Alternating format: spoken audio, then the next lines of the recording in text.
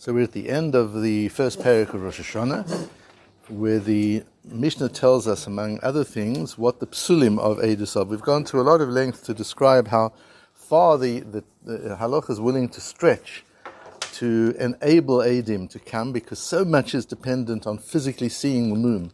We talked yesterday about the importance. Hi, Sean missed you yesterday. Nice. So much is dependent on physically seeing the moon that we do everything to make it possible for Eidim to come. We even allow certain Eidim that we normally wouldn't allow. But Eluhein psulim, but still there are certain that are psulim, and the Mishnah lists them. Among them is the Mesachek Bekubia, the gambler. And that this is a parallel sugya to a sugya in Sanhedrin, where all the laws of Eidus, all the laws of evidence are discussed. And Tosfos references Sanhedrin Daf Chaf Daled Amud Beis, which is where the parallel sugya is. You remember Tosfos sees Shas holistically, unlike Rashi and people like Rabbeinu Hananel who focus on the daf in front of us. Tosfos sees it as one system, and that's why you need both. You need Rashi and Tosfos. To learn without Tosfos is learning without a systemic approach. To learn without Rashi is learning without focus, so you need them both all the time. And I was going to go into this whole thing of Masachek Bekuvia and the difficult piece of Shulchan Aruch and Asma, which I've brought at the bottom just for future reference, but the real matmon lies in a few lines of Tur and Rashi. And the Rashi is actually on Sanhedrin, where the Mishnah in Sanhedrin says, Amar Rabbi Yehuda. Rabbi Yehuda says that the Bizman she'ein la umanut elahu.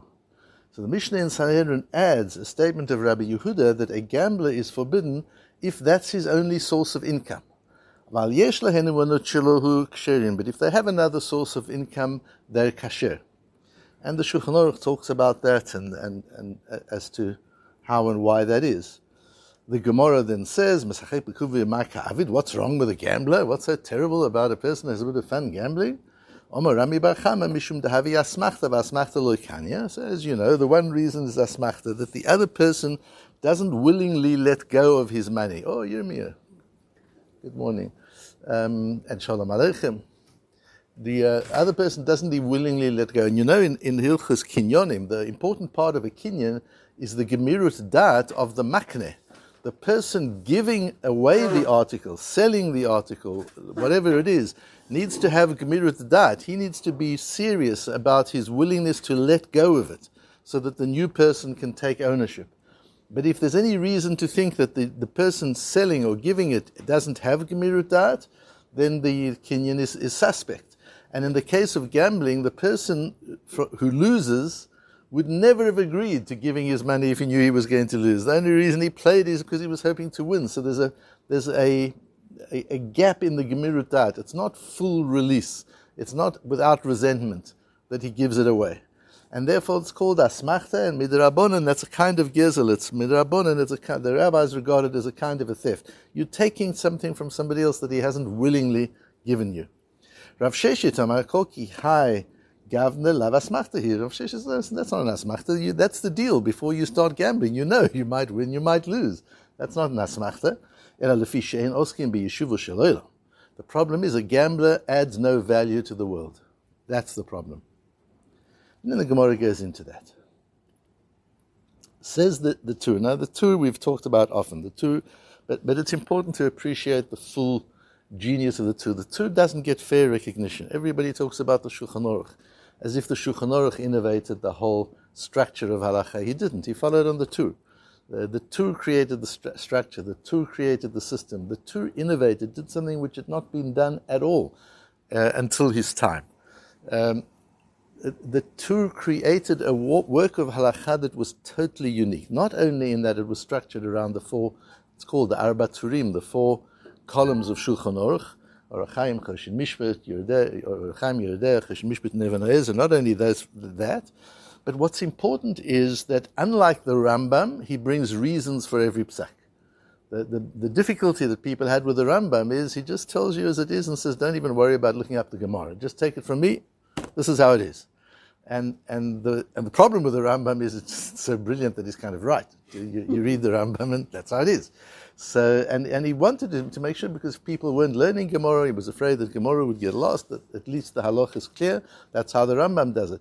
But we've talked before about the difference in approach between the Ashkenazi, the European approach of the Balei Tosfos, and the approach from which we come, and the Sephardi approach, which was more Rambam and Rif. Where in the European approach, it's more about the reasoning. How did you get there? What's important is the reasoning, not the bottom line. We'll figure the bottom line out ourselves. We can do that. What we need to learn is the methodology. So European learning was all about method, and Sephardi learning at that time, I don't want to generalize about all of Sephardi, because there are lots of different Sephardi streams of thinking, but the Rambam and the Rif were really not so much about method as about get to the essence of what it is and record that. The Tur firstly introduces reason. The Tur, before he writes the Tur, he comments on, he does a summary of his father's work, the Rosh. And you see how many of them did that. The Beis Yosef writes the Beis Yosef on the Tur before he writes the Shulchan Aruch. He writes the Magid Mishnah on the Rambam, before the Kesef Mishnah on the Rambam, before he writes the Shulchan Aruch. We see that happening quite often.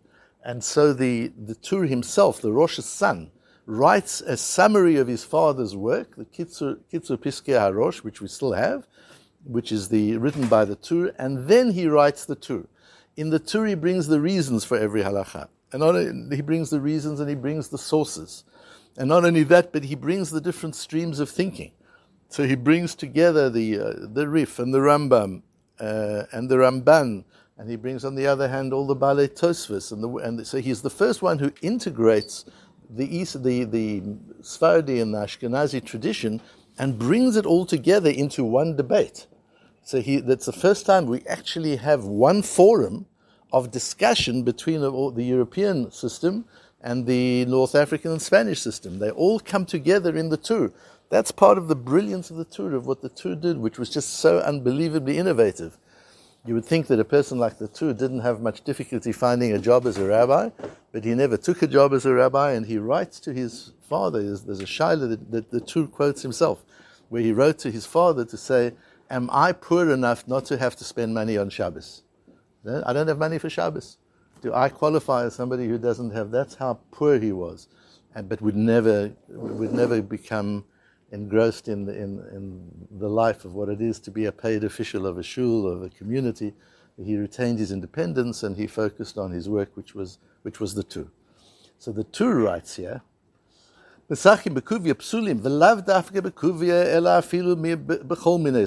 form of gambling. It doesn't have to be dice. Even if you're using nuts. Only if you don't have another source of income, as Rabbi Yehuda says in Sanhedrin. And here the Tur brings the reason. So here you start seeing the innovation. Nobody else does this in halacha until the time of the Tur. Because then he's not adding value to the world. Okay, that the Mishnah says itself. We have that already in the Mishnah. But now he adds, Leida kama torach ha'adam achar hamamon. Somebody who's not involved in the economy doesn't know how hard it is to earn money. V'neikal be'einav laha'id shekel la'afsid mamon chaviro. And it's easy for him to give false evidence to cause a loss to his friend. Doesn't matter, so you lose, you'll make it up again.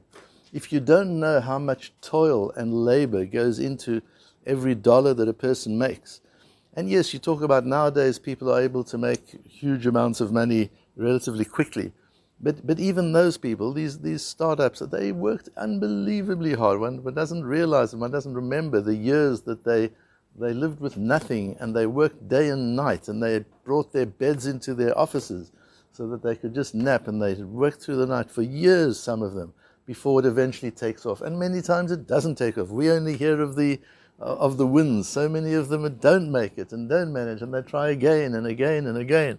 So one mustn't underestimate how much effort goes into earning a living, and without that, we're worried that people will find it too easy to cause loss to somebody else because they don't value what it is to make a living. Lefichach im yesh lo umanut acheret kasher. That's why, as long as he's got another business, it's not the fact of gambling. You want to gamble to entertain yourself, get on tonight, enjoy yourself, go ahead. As long as you're also in business, you're also doing something meaningful. And Rashi adds something to this.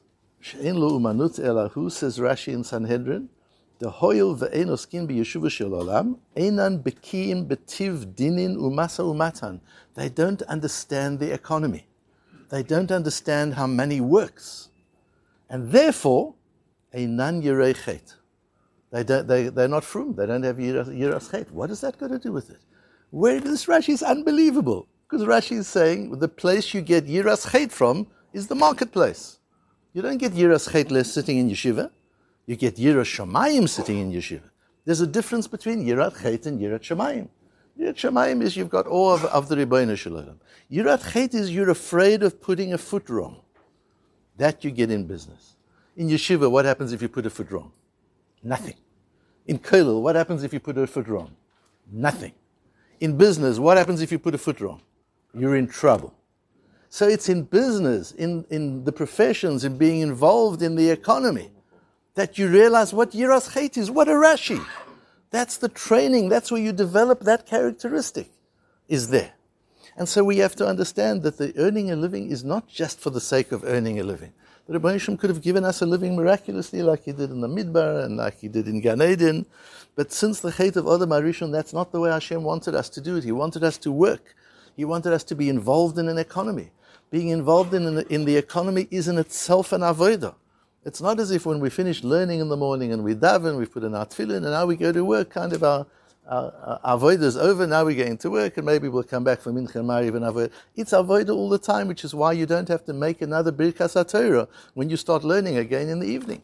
Because we hold that you're involved in Torah all the time. If you're in business, you're thinking all the time, what's mutter, what's osur, what can I do, what can't I do? Your mind's in Torah all the time if you're involved in business. And not only that, according to Rashi and the Tur, not only are you involved in avodas Hashem, but you're developing yiras chet. That's what one is doing. I had a woman called me last night about a particular shidduch, and I asked what kind of a boy she was looking for her daughter.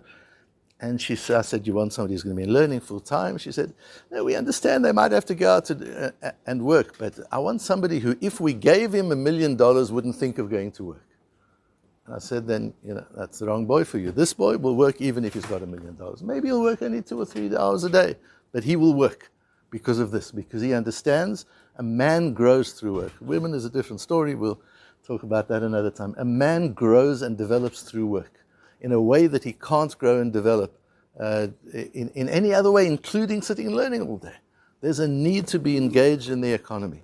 Because apart from anything else, firstly, you understand the value of money, and you understand what gezel is, and you understand what integrity and honesty is. You learn that. You learn that in business. You understand what reputation is. You understand how easy it is to damage reputation. You understand the importance of adding value. And secondly, you develop yiras chet. You understand the importance of getting it right and not taking a false step because the consequences are severe. That you learn in business more than anything else. It's interesting that one of my clients is a gaming company. But one of the things that we did there at that gaming company is we taught them based on this sugya, the idea that you've got to be osik b'yeshiva shel olam. That this can't be your whole thing. You've got to be osik b'yeshiva shel olam. And that means you've got to be adding value. So one of the things that we've done there and that they're so careful about is to make sure that they find all sorts of ways to give the customer more value, tangible and intangible, than the money they lose. And if they see somebody's losing too much money, they actually cut their credit. They don't want people to lose too much money. They want to be sure that at all times people are gaining from the freebies they give them and from the pleasure and the atmosphere. And there's a whole strategy that they've developed is to make sure that, and they test it all the time, do people feel they're getting more than they're losing? Because that's the condition of the whole structure. And this gaming organization has done amazingly well. They were very poor people. It's an American Native American tribe. They started in a little hut where they had a bingo table. That's all they had. And they're now international. We've taken them international. They're global. And they still stick to these principles all the time, testing. Are they giving more value than they're taking? And are they reinvesting that value in the community? Are they building hospitals, and are they building schools and universities and educating people, making sure that they're oisik b'yeshuva shel olam, that this isn't just about taking? And at times when every casino in Las Vegas was down, including during the Corona period, they were doing magnificently well. And for my 70th birthday, some of you remember that my family organized a Sefer Torah to be written for me, and they went to my Talmidim and my clients and invited them to participate. And this client was the most generous, almost the most generous of all contributors to the Sefer Torah. And I asked them why. I said, do you even know what a Sefer Torah is? Why would you respond in that way? It wasn't a token response, it was a serious response. They said, look, we don't know exactly what a Sefer Torah is, but we know that we've made a lot of money. And we know that you've been responsible for a lot of that. And we know that your knowledge comes from the Torah. So whatever this Torah is, we want to be part of it. The understanding the idea of you've got to add value, you've got to be oisik b'yeshuva shel olam. Each one of us in every situation must ask ourselves, am I adding value? Because we're always taking value. We're breathing air, we're eating, we're consuming, we're always consuming. What are we giving? What are we putting out there? The Lubavitcher Rebbe told somebody who was going through a difficult time, just measure yourself by how much you've planted, not how much you've reaped. What's important is how much you've planted. And one has to start thinking that way. Each day, how much have I planted today? What have I given out? What have I put into the world today? Not what have I taken. Because taken out is plenty. I've taken plenty. Every day, you don't have to do a cheshbon. You've taken plenty. What have I put into the world today? What have I put into the lives of my family? What have I put into the lives of my colleagues? What have I put into the lives of strangers that I met in the street? What have I planted? What have I put out? What energy have I put into the world? That's oisik b'yeshuva shel olam, and that's where we develop our character and our being.